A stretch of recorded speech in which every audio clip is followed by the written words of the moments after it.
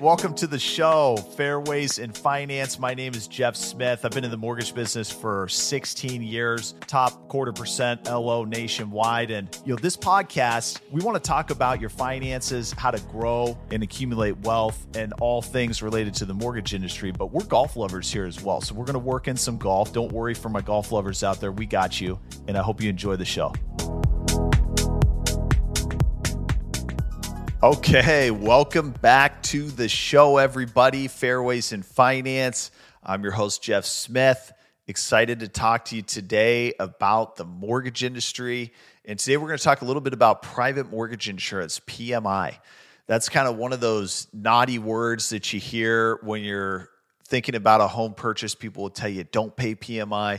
PMI is bad. Watch out for PMI.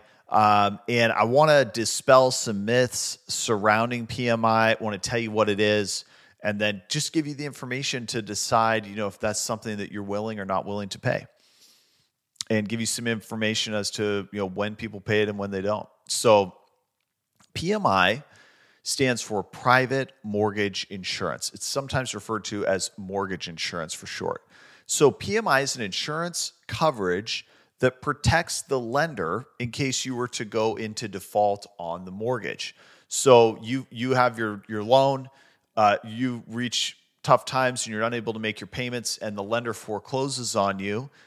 Whatever their losses are, the PMI is going to cover some or all of those losses for the lender. So it's an insurance on the performance of the loan. So it's not any type of insurance that benefits you as the buyer. So that inherently makes it something that you don't want to pay because it's not doing any benefit for you and you're the one paying for it.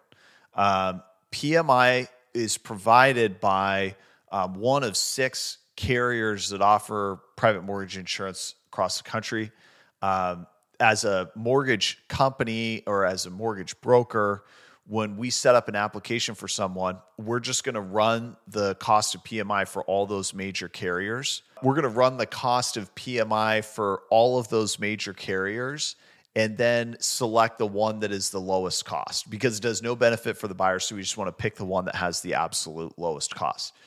Now, that has led to an interesting situation in the PMI landscape because there's really no differentiator between the different private mortgage insurance companies. And there's no features or benefits or customer service or anything that comes into play as to why a consumer would want their PMI with one private mortgage insurance company over the other.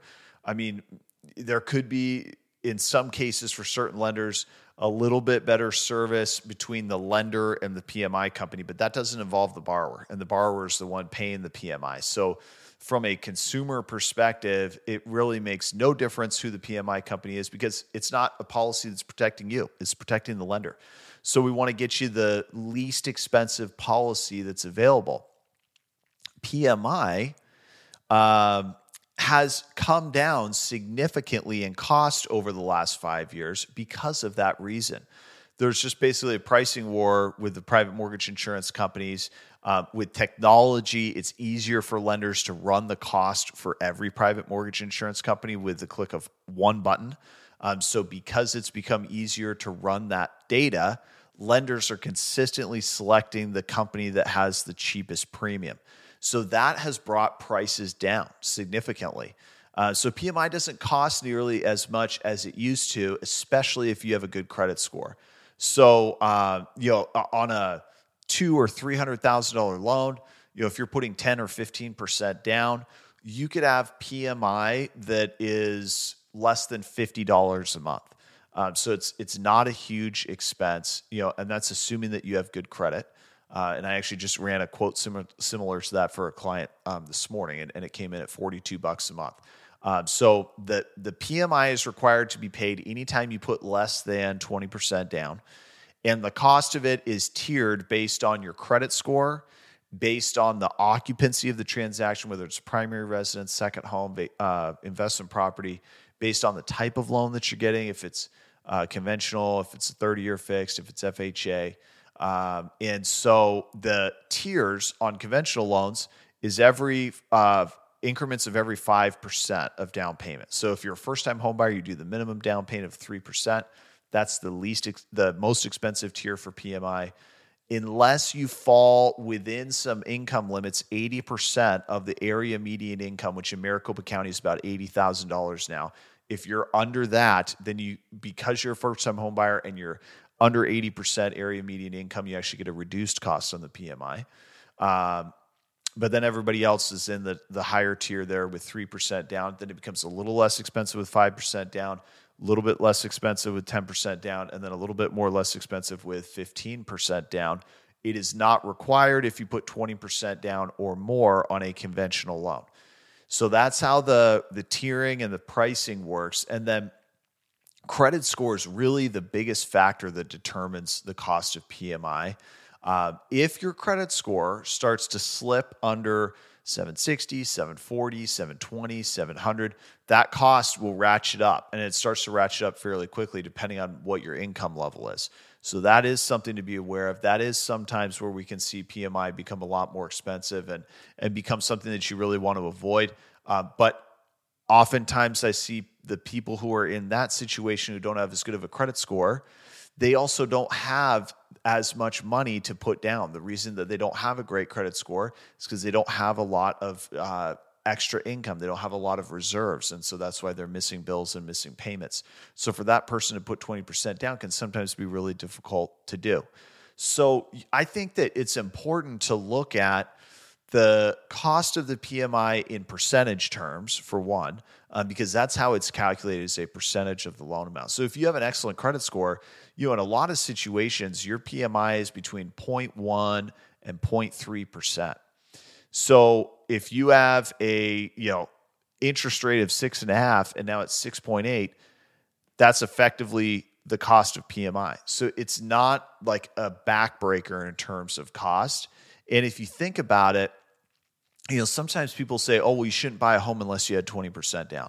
Okay, it's going to cost you 0.3% to have the PMI, let's say. 0.3% is almost nothing when compared to how much that home could go up in value and how much you could make in return by being in the real estate market and earning equity by owning a home. Let's say you own a home and the value of that home is going up 5% year over year. Well, you're losing 0.3 to the cost of the PMI, so you're netting 4.7% in return year over year by buying a home with PMI instead of not buying it and waiting until you have 20% down, which then, by the way, by the time you hit that point, could be 4 or 5 years down the road, and now the cost of that home has gone up 20 or 30%, all while you're waiting to try and save 0.3% in the cost of PMI. So to me, it doesn't make, if you have the money to put 20% down, absolutely, I recommend putting 20% down. Don't pay the PMI. If you don't have the 20% down, I recommend paying PMI and getting into the market instead of waiting and to not pay PMI.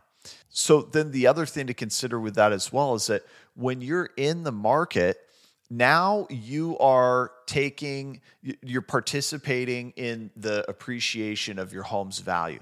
Okay, so let's say that you own a home that's worth $400,000 and it's going up 5% a year. That's $20,000 a year. You have that home for 5 years. You gain $100,000 in equity in that home. Now you have the equity to refinance and get out of the PMI, or you have the equity to sell that home and then take that money and make a down payment on the next home and put at least 20% down and avoid PMI. So I think that sometimes it makes a lot of sense for that first purchase to pay the PMI. It's like your stepping stone to get to the next home without paying PMI. Even if you're unable to save that cash on your own, if you're just in the market and you're participating in the equity appreciation, then that 20% down payment accumulates on its own for that next home purchase. Lastly, as the tax laws currently stand, PMI is tax deductible. So if you itemize your taxes, you can write off a percentage of that PMI, which further reduces the cost.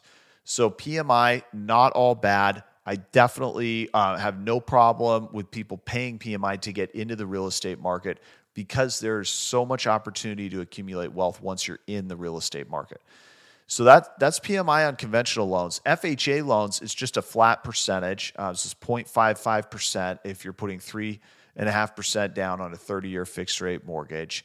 And it's a flat amount regardless of credit score. So that's where a lot of times we'll see you have somebody who's got a credit score that's under 720 and the cost of the PMI is really expensive on a conventional loan. It may be less expensive for them to finance an FHA loan because it's a flat 0.55%. So even on an FHA at 0.55%, to me, it makes a lot more sense to buy a home and pay an extra 0.55% per year to then be earning 3 or 4 or 5% return on the appreciation of your home's value year over year. Yeah, it's 0.55% less than it would have been if you put 20% down, but at least you're in the market. Now you're earning 3.5 or 4% instead of 0% by continuing to rent.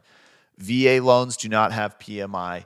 And then some jumbo loans have PMI if you put less than 20% down. There's some programs where you can avoid the PMI if you put 20% down. So private mortgage insurance, yeah, it's something that you want to avoid paying if you have the means to do so. If you don't, it is not a backbreaker.